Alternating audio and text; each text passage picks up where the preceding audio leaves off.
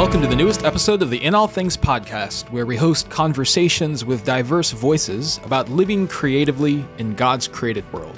I'm your host, Justin Ariel Bailey, and I teach at Dordt University, which is home to the Andreas Center, the sponsor of this podcast. On this episode of the podcast, I speak with David Zahl about his new book, Low Anthropology. It's a conversation about the expectations we set on ourselves and on others, and how recognizing and reckoning with human limitation, doubleness, and self-centeredness opens up space for both grace and growth. It's a conversation for anyone who feels burned out, who feels like they're the only one who is struggling, and we hope it blesses you. And as always, thanks for tuning in.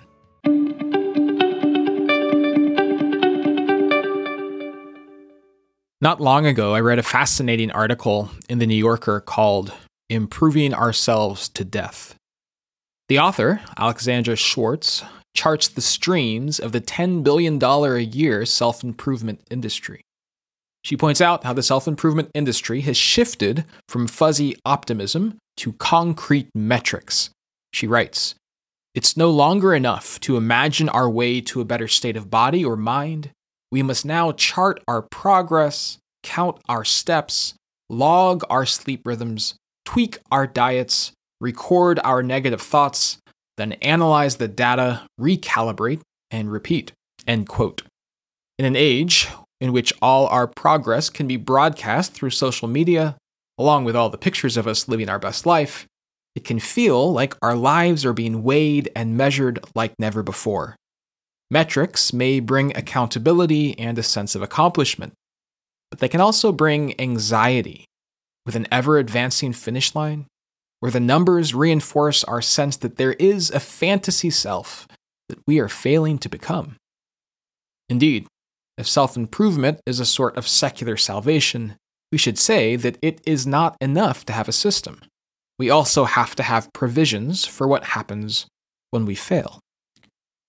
Christians, of course, have provisions for failure. But sometimes it seems that we present failure as a feature of the past, as if our communities are organized around strength and success rather than weakness and failure. Within the church, as much as in the larger culture, we feel burned out and lonely, as if we are the only ones who can't do it all, who feel divided, who struggle, who fail.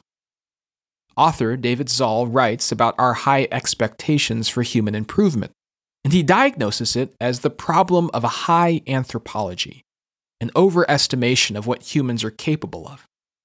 And the antidote to a high anthropology, he writes, is a low anthropology, a realistic assessment of human nature in all its doubleness and depravity. This does not mean excusing our selfishness, nor does it mean giving up on holiness, but it may mean a shift in the way we see ourselves, the way we see our neighbors, and what actually can bring us together, our shared need for grace. We hope you enjoy this conversation with David Zahl.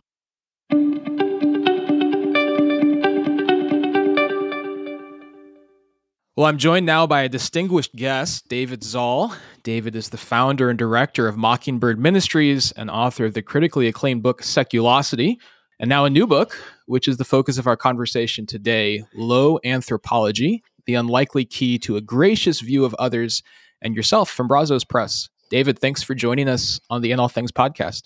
Oh, I'm so glad to be here, Justin. Thanks for having me. So for the uninitiated, the title of your book, Low Anthropology, may take some getting used to, but if I'm following you, you mean something like our working model of human nature, especially when it comes to human potential for improvement or something like that. That's our anthropology. And so maybe the best way to get at the idea of what it means to have a low anthropology is to begin like you do, which is by describing the problems and pathologies of high anthropology. So what does a high anthropology look like? What does it feel like?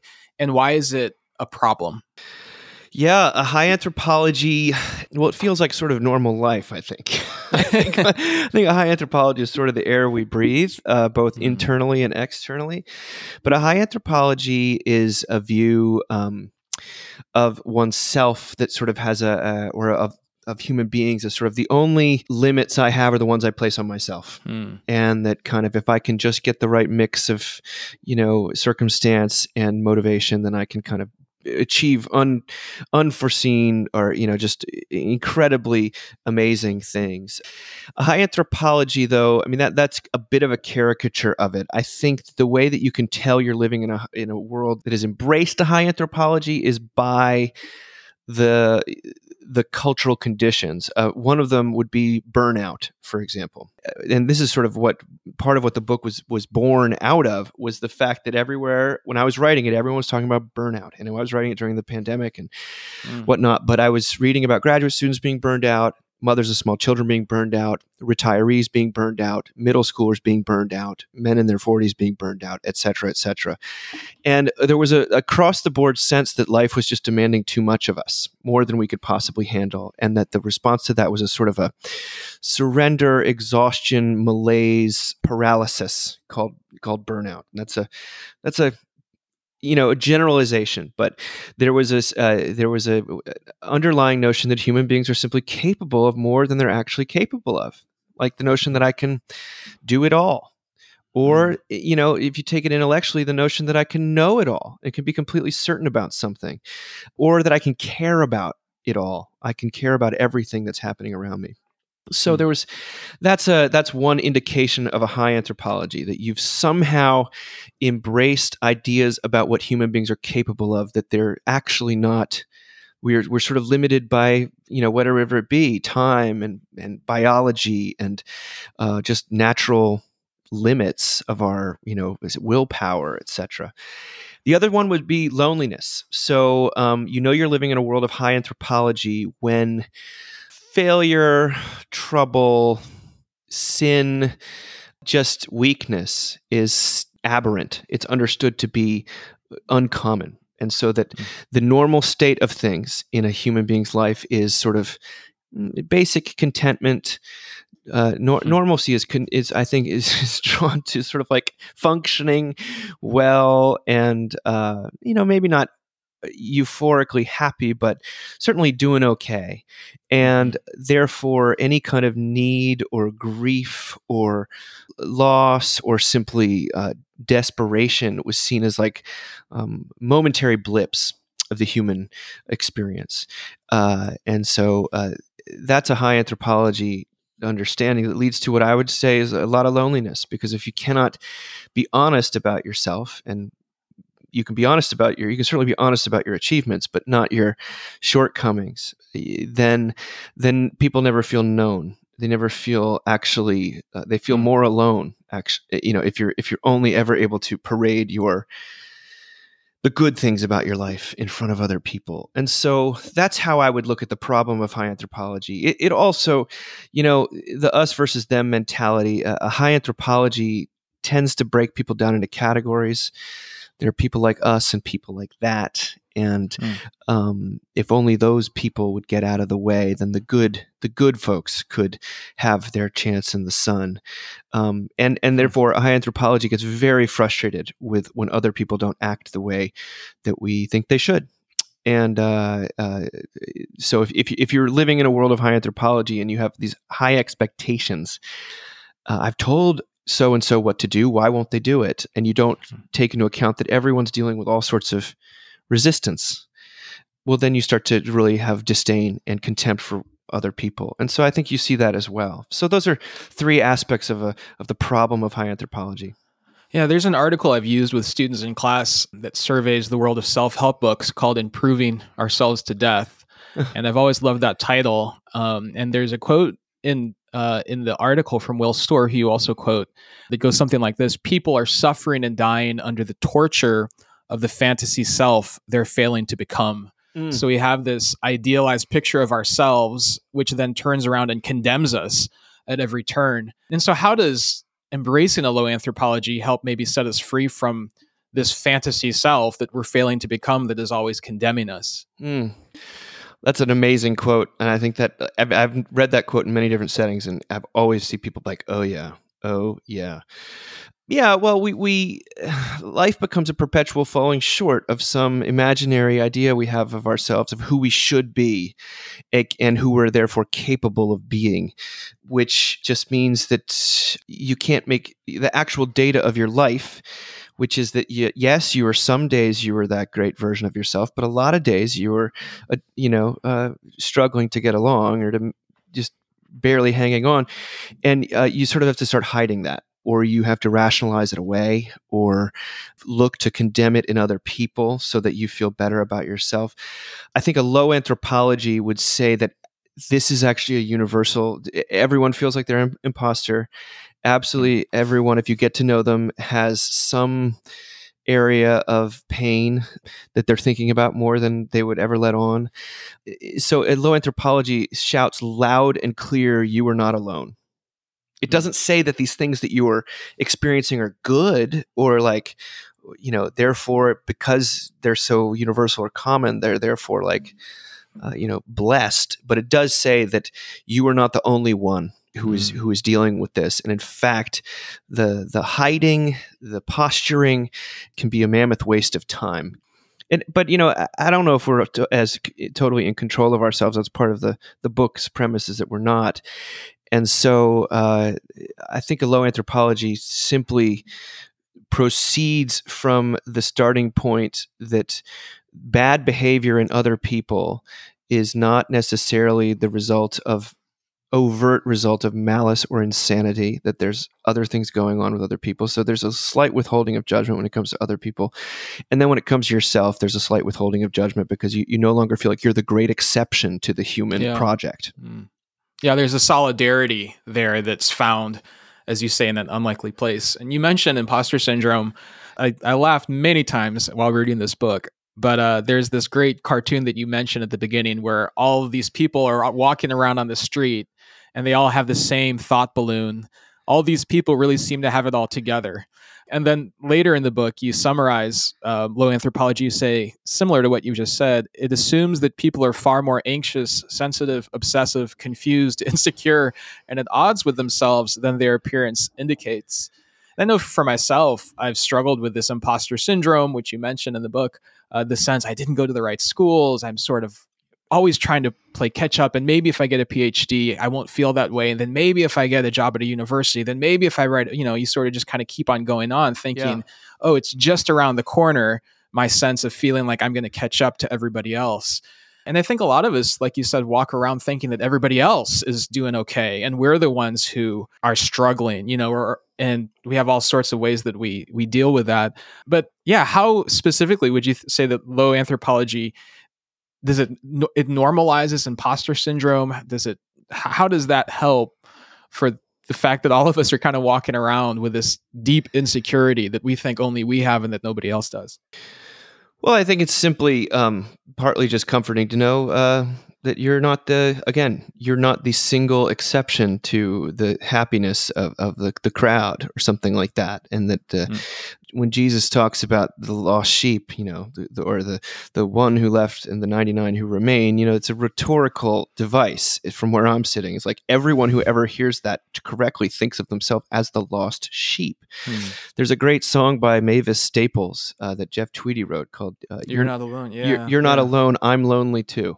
Yeah. And I think that that's we are the fellowship of the lonely, which is kind of a oxymoron, but a beautiful one, or, Hypocrites Anonymous, whatever you want to say. I think that whatever we can do to break down the walls of, Anne Lamott talks about it in terms of don't compare your insides to other people's outsides. And yet we're living in a time or circumstance, and it's not completely fresh to this time period. It's just quote unquote optimized right now, where all we do is compare our insides to other people's outsides. And the result is despair on a massive level and loneliness. And so low anthropology, I hope, can cut through that noise with empathy, and not a sort of a cynicism about there's nothing great about you or you're not capable of amazing things, but simply as I consider low anthropology to be a comprehensive view. The good and the bad are sort of equally true about you, or the strong and the weak, that it's just as normal to be sad, to be bereft, to be even angry than it is, or to be full of, anxiety as it is to be full of, gratitude. Yeah. Yeah, to get maybe a little bit deeper in this, you talk about low anthropology as being composed of three primary components, which is an awareness of limitation, a sense of doubleness, and self-centeredness. And you write a chapter about each of these elements. But I wonder if you could just briefly summarize each of these three pieces of limitation, doubleness, and self-centeredness. Yeah, from a Christian point of view, when I talk about limitation, I'm talking about creatureliness. That there's a God and you're not him, you're not he, excuse me. And that, so there are firm limits on what you're capable of, but just by the nature of the fact that you need to sleep 8 hours a day, or at least some element of, you cannot be in two places at once, as anyone with small children knows. Then there's limits on sort of what you can know as well. There's human beings by nature of being incomplete people situated in a specific time and place. Like, we do not have access to the full truth. As a Christian, I believe God does, but not me. And so any judgment I make will be provisional. Like, there's always one piece of evidence that might be missing. Doesn't mean you can't think strongly about things or have, passion about certain convictions, but it does mean that full, final authority on basically anything under the sun is only in God's hands, which I think, a lot of us struggle with terrible judgments we make of ourselves as well as other people and our the person we're married to. And so that's limitation. Yeah. That there's always, we're incomplete. Second, doubleness is really my euphemism for conflictedness, or from a Christian perspective, sort of the bondage of the will, the agency issue, the Romans 7 picture of life, where I know what I should do, but I seem to want to do the opposite, or at least not. The higher the emotional stakes get, the less clear cut my motivations are. Or the more tied in knots I can become. So it's kind of the Inside Out, that Pixar movie, that view of life, that everyone is a jumble of many different emotions. There's, the conscience and the desire and the imagination and the heart and the flesh, the spirit, whatever you want to call it. People are not totally free to always. Sometimes this has sometimes this doesn't have a moral dimension. Sometimes it does. But if you ever dealt with addiction or depression, like the idea that I can just decide at any point to change is just not. If you think people are free agents making rational decisions, you are going to hate them very quickly. Doubleness or conflictedness is just descriptive of the fact that everyone has all sorts of competing motivations. Sometimes it's very easy to make choices between things, but then when it comes to the stuff that really matters in life, it's hard. I can't just decide to like someone I don't like, or I can't just decide to love someone that's hurt me. I can't just decide. The great thing is, like, I can, so-and-so's forgiven me, but I can't forgive myself. Like, how many times have we heard that? We're conflicted. So then thirdly is self-centeredness, which is a euphemism for sin. So the book is not just a handbook about original sin. It's about all these things. It's about creatureliness and the willpower question, and then sin. So that's simply the idea that the reality, I believe, that there is a dark side to human nature, that there is something in us that sometimes wants to inflict pain. And if you think that human beings are by nature sort of always interested in the other people, then either you've never had children, or B, like, you're going to really come to be disappointed in them. So the sin issue, which is, it's not just that we have limitations or that our desires are sort of out of sync. It's that we sometimes actively desire something that hurts our neighbor in a rebellion from God kind of way. Yeah, that's really helpful. And as I read the book, I thought that some of the most powerful examples that you have were where communities or relationships are rooted and founded in this sort of shared recognition of vulnerability, shared recognition of weakness, shared recognition that we will hurt each other, rather than an expectation of strength and success. So like Alcoholics Anonymous, where you're sort of coming together around weakness. And yet these communities also make space for growth and change, and are, oriented towards, freedom in some sense from addiction.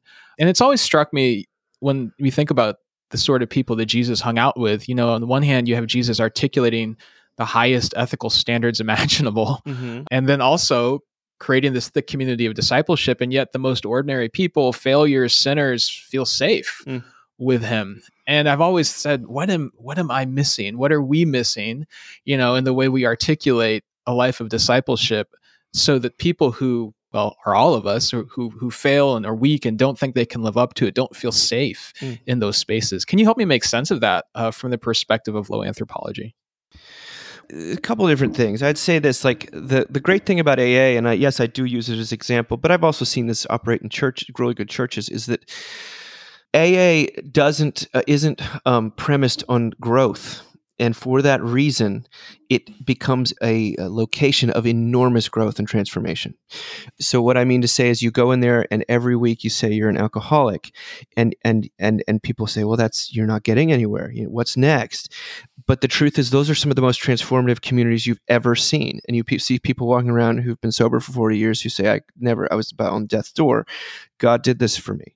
And so it's when some people say this sounds like a defeating or a negative view, what the irony of a low anthropology is that it is actually the key to liberation and growth. I mean, it puts the growth element is in God's hands, and therefore it's more reliable and more truthful and more radical and creative and surprising, rather than being sort of a partnership, which partnership almost always turns into a burden in practice. So what I think that we're naturally, and I include myself in this number, we naturally err towards high anthropology because A, it flatters us, makes us feel a little bit better about ourselves on the front end. B, it gives us a sense of control. And it sort of says, yeah, if I know these things, I can do them, and I can take charge of my own personal journey. And it's too scary to have it be in God's hands. So I will somehow. And Christians have a thing where they kind of the reason people become Christians is because they're confronted with their low anthropology. They're confronted with their need and their limits and their conflictedness. And they want to offload the shame and the guilt, and they hear the word of God's forgiveness and pardon through the blood of Christ, and they get very excited about the second chance, the rebirth, however you want to put it, redemption. And then once you become a Christian, though, you sort of are somehow implicitly, usually it's not explicit, but somehow a new burden is put on the Christian, such that after in a couple of years, or maybe even immediately, but they start to feel a new burden of shame and guilt, rather that the very place that they went to get rid of it is now put a new one on them. And that there's sort of a selectively high anthropology is how I would put it. And so we must be on guard against that. I mean, we have Peter, who even after he was reinstated, even after been following Christ, then Paul has to completely, correct him in the Galatians. I mean, it's God's amazing work in the world, which proceeds often without our say-so. And sometimes God can use our efforts and our cooperation, I think. But once we start to believe that we are somehow contributing some important piece to it, then slippery slope is one way to put it, but it becomes a new law that I think can be counterproductive. Whereas, the great saints of history, I'm convinced when I read their writings, I feel a sense of them not having climbed some new ladder of holiness. I feel like as they get older, they move in a deeper dependence on God, a deeper sense of awe of God's overwhelming goodness and their own sort of insignificance, and they become less as God becomes more. That sort of thing. So that's what low anthropology is ultimately. That's the great hope, is the hope of God and God's grace and mercy and the Holy Spirit working in the world. Yeah, a couple of follow-ups to that. So I love the fact you said, okay, the communities of vulnerability like Alcoholics Anonymous or churches that are doing what they're supposed to be doing, or maybe, I don't know if that's even the right way to say it. Now, you sort of question everything right now after what's the right way to say this? But you said growth is not in the center, or growth is not the primary goal. What is sort of the thing in the center? So if self-improvement or improvement or growth is not the heart of that, what would you say is the thing, the center around which transformation or around which solidarity occurs? Well, in a Christian setting, it's Jesus Christ and Him crucified. I mean, I think it's worship of God. Like that's what we're there to do. Martin Luther, famously said in the first of the 95 Theses that the whole life of the believer is one of confession and absolution. And we find that is an enormous engine of gratitude and other-centeredness.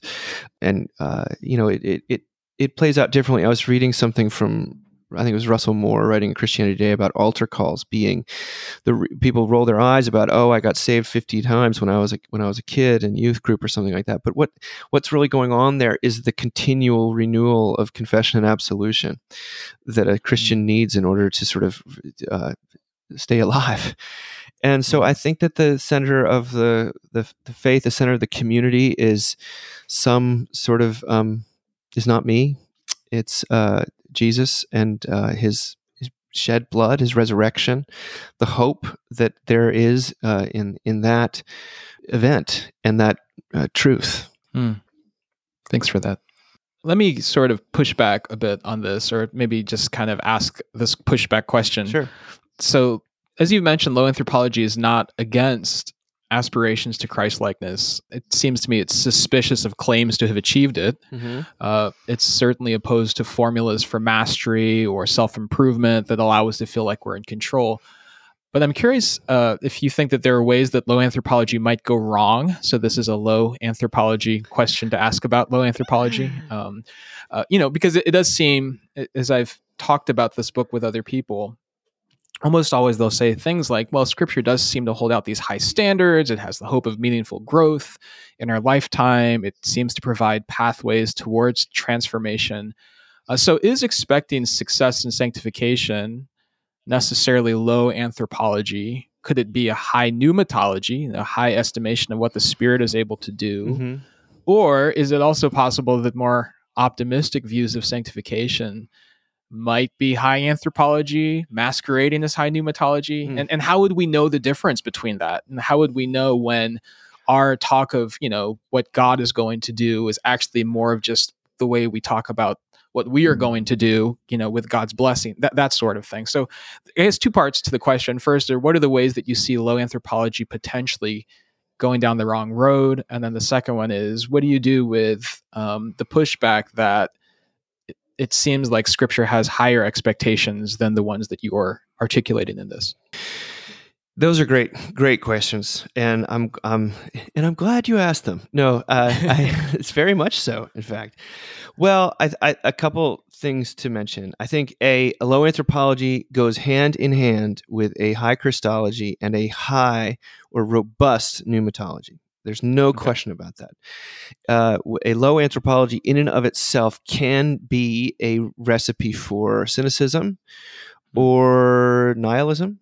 More nihilism. Cynicism is usually you have come to some certain conclusions about other people, and a low anthropology actually says any complete, even if you've written the script 99% of the way, there's still that 0.1% that you cannot know. Like, so I don't think a low anthropology is synonymous with cynicism. It is skeptical of human claims of improvement. That's for certain. But I think the Bible is very skeptical. I think St. Paul is deeply skeptical of and Jesus Christ himself. Like, the people he ran into trouble with were always those who were convinced of their own righteousness. They had the hardest time dealing with him on any level. And so I feel like I'm on solid ground in that regard. But a low anthropology, yes, it can go wrong when it becomes a excuse for cynicism or hopelessness, or a vehicle of shame. I mean, one of the key lines in the book is that it is not shame-inducing or defeating to say that I cannot do it all or be it all or know it all. What is shame-inducing and defeating is the idea that I just haven't pulled it off yet. That's what drives people crazy. That sort of it's not a low enough anthropology usually when you deal with people who are fleeing from legalistic backgrounds. What they've been told is, you're terrible, you're a sinner. Now just stop doing it. And there is either no Holy Spirit, or that gets buried in practice, and there is a sense of like, just white knuckle it. And that is what divides people against themselves. It cuts off the appeal to God for deliverance and help. So that is a recipe for despair, and I have seen it go wrong in that respect. But again, my sense is that that's not a low enough anthropology. The Bible's, I have as a person who clings to the distinction between the law and the gospel, while I have the sort of pneumatology and experience of seeing people experience all sorts of holiness and victory over besetting problems, I also am on guard against trusting in that in and of itself. Like, I feel like to trust in one's own growth or to make one's growth the center of the Christian life is dangerous, deeply dangerous, rather than Jesus Christ and what he has done for me, rather than what he is doing in me. It doesn't foreclose what he is doing in me.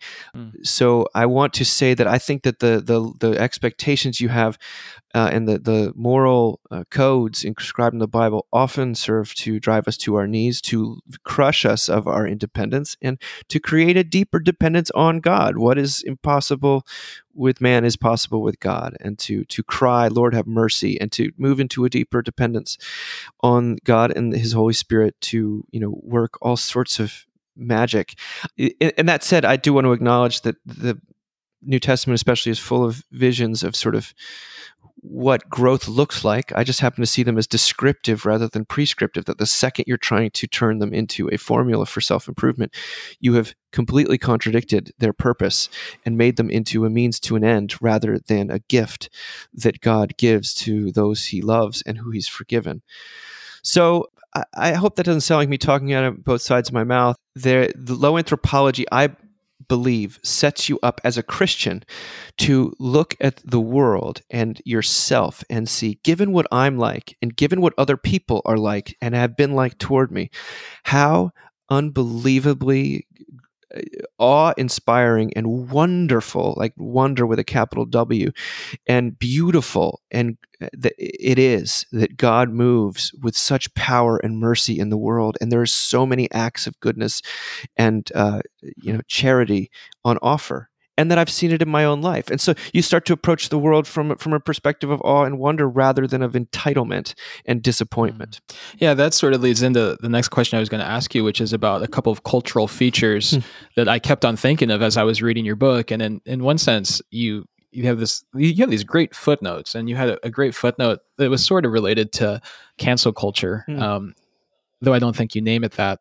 And so I wonder if you could just maybe riff on these two cultural features from the perspective of low anthropology. First is our obsession with celebrities outside the church, inside the church.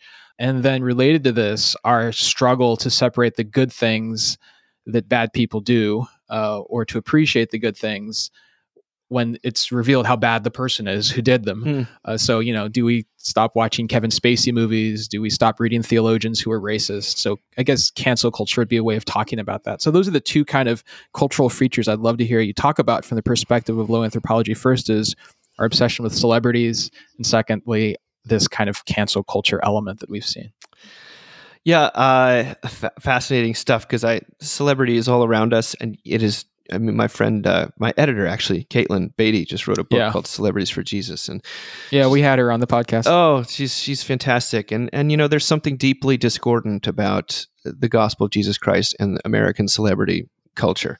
And here I am, promoting a book. So you're worst of sinners, chief of sinners.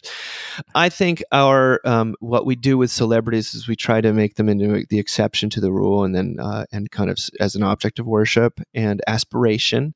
And then when they turn out to be just as human as we are, we get to then use them a second time by making us feel better about ourselves. Well, at least I'm not like them. And I think it's very it's a cyclical. It's almost I can't help describe it as something almost sick. Though, of course, there are some element in which, great artists and actors and musicians and, beautiful people, what have you, there are some gifts that they're giving the world that I think can be appreciated. And I don't want to I don't think the kingdom of God is a world in which no one is ever appreciated for the gifts they've been given. But our American celebrity tends to be like this misplaced religious impulse that denigrates everyone involved. And then there's a lot of money and influencing around that just makes it even more dehumanized. So that is evidence to me that the of low anthropology. We do this. We take the good and beautiful things and we just turn them into their opposite. And we leverage them for our own personal self-justification or just straight up condemnatory impulses and judgmental things. So I think that is part of what it means to be a person with a low anthropology. That sin nature plays out in this respect royally. Mm. The cancel culture thing, I mean, I really believe that low anthropology evens the playing field. And so oftentimes what you see in a cancel culture situation is listen, I think it's born out of pain a lot of times as people who don't feel like they have any kind of, that certain folks don't have any accountability. And like, we can finally call people to task for things that they've done and said and say it's not okay. And I sympathize with the pain that I hear underneath a lot of cancel culture. Where it goes wrong, it always is when it forecloses any chance of redemption. No matter the offense, it is going to run up against problems when it comes to Christianity. It just will. Mm-hmm. That we do believe in forgiveness. And like that is just the end of the day. It doesn't mean we believe in replatforming or whatever have you, but we do believe in forgiveness. A low anthropologist looks at the issue of talented people or, as you said, bad people making good things or good people doing bad things. And it simply is not, A, it's not surprised, but B, it sees its, Nick Cave is who I quote in that. I say, maybe the quality of a work of art can be measured by the distance it had to travel from the artist itself, herself, his self, to get to you and I. So the fact that, despicable sinners are capable of works of great beauty, to me is actually an opportunity for hope. Like, then maybe I could do something great. And the fact that incredibly pious and wonderful, gratitude-filled children of God are capable of acts of malice and bigotry, I think is again evidence that we all are in need of God, and no one is. There is no silver bullet or magical formula that we've yet to discover that will ever replace the blood of Jesus Christ as the great reconciliatory necessity of the human race. Yeah, I love that's helpful to think that there's no silver bullet. It's not going to be found in the next book I read or the next podcast I listen to or the next sermon by so-and-so, that it's found in the mysterious relational dynamic of getting to know Jesus Christ. Which sort of leads me to this next question, which is that in your chapter on doubleness, you do give us something like a theory of change, that people change when their desires do, when one addiction or emotion is supplanted by a different one. So, of course, this reminds me of Thomas Chalmers' phrase, the expulsive power of a new affection. And, you write about sort of the gospel cultivating gratitude, helping us fall in love with Jesus and setting us free in that way. So the problem's not that we lack information. And I think we've heard this sort of thing before, the heart reigns over the head. But what would sermons or churches or discipleship ministries, how would we approach those differently if we operated with the priority of the heart as a low anthropology seeks to do? That's a great question, Justin. I think, the chapter on doubleness asserts with no qualifications that human beings are emotional creatures first and foremost.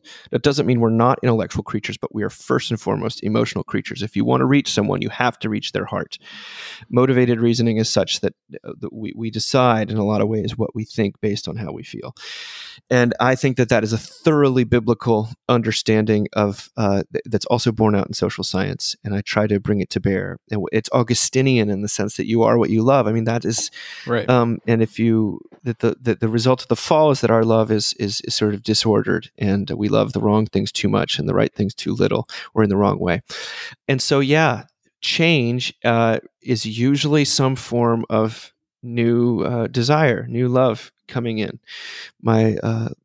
My little brother always gives the example of he was addicted basically to World of Warcraft to the extent that it was ruining his marriage and making him he was crippled in finishing his PhD.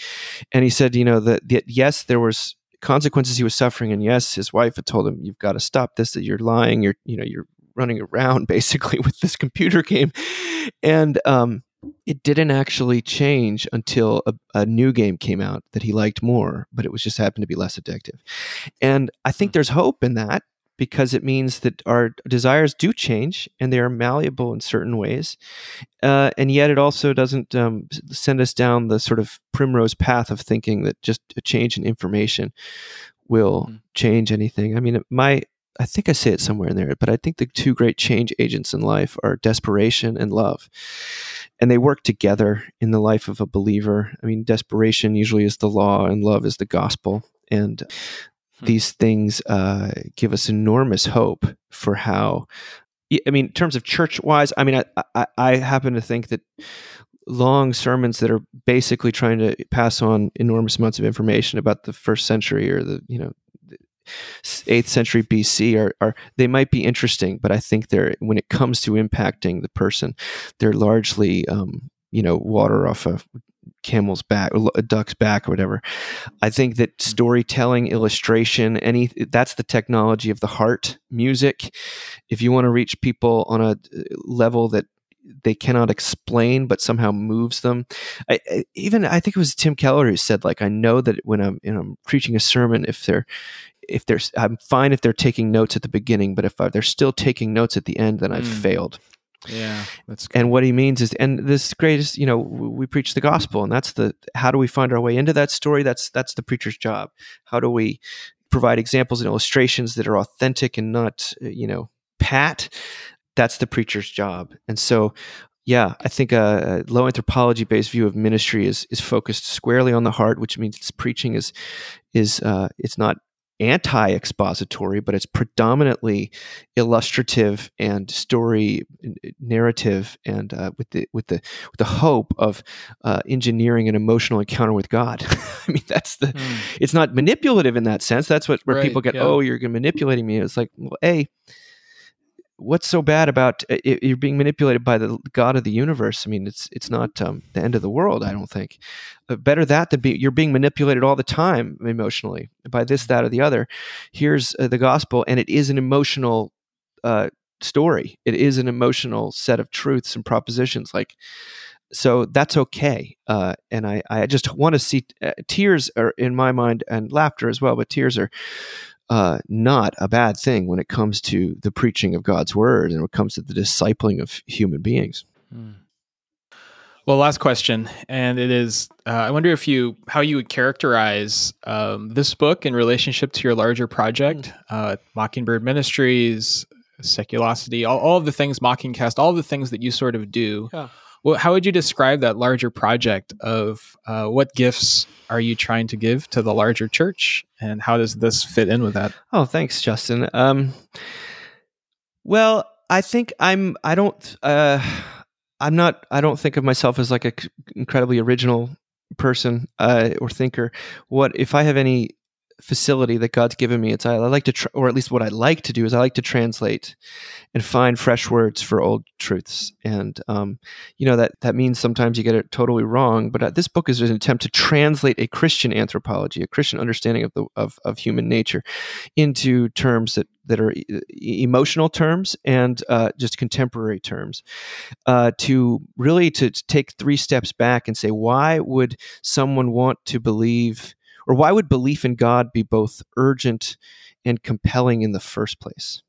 I wanted a book that was sort of accessible on that front. So I happen to think it's more accessible, or at least I tried to cast a slightly wider net than I would usually do for the quote-unquote Mockingbird audience, because I lack in my own ministry books that are that entry level, that are gut level and smart and not, dumbed down, but I want people to feel seen and heard and understand, oh, this is why someone would want to be a Christian in the first place.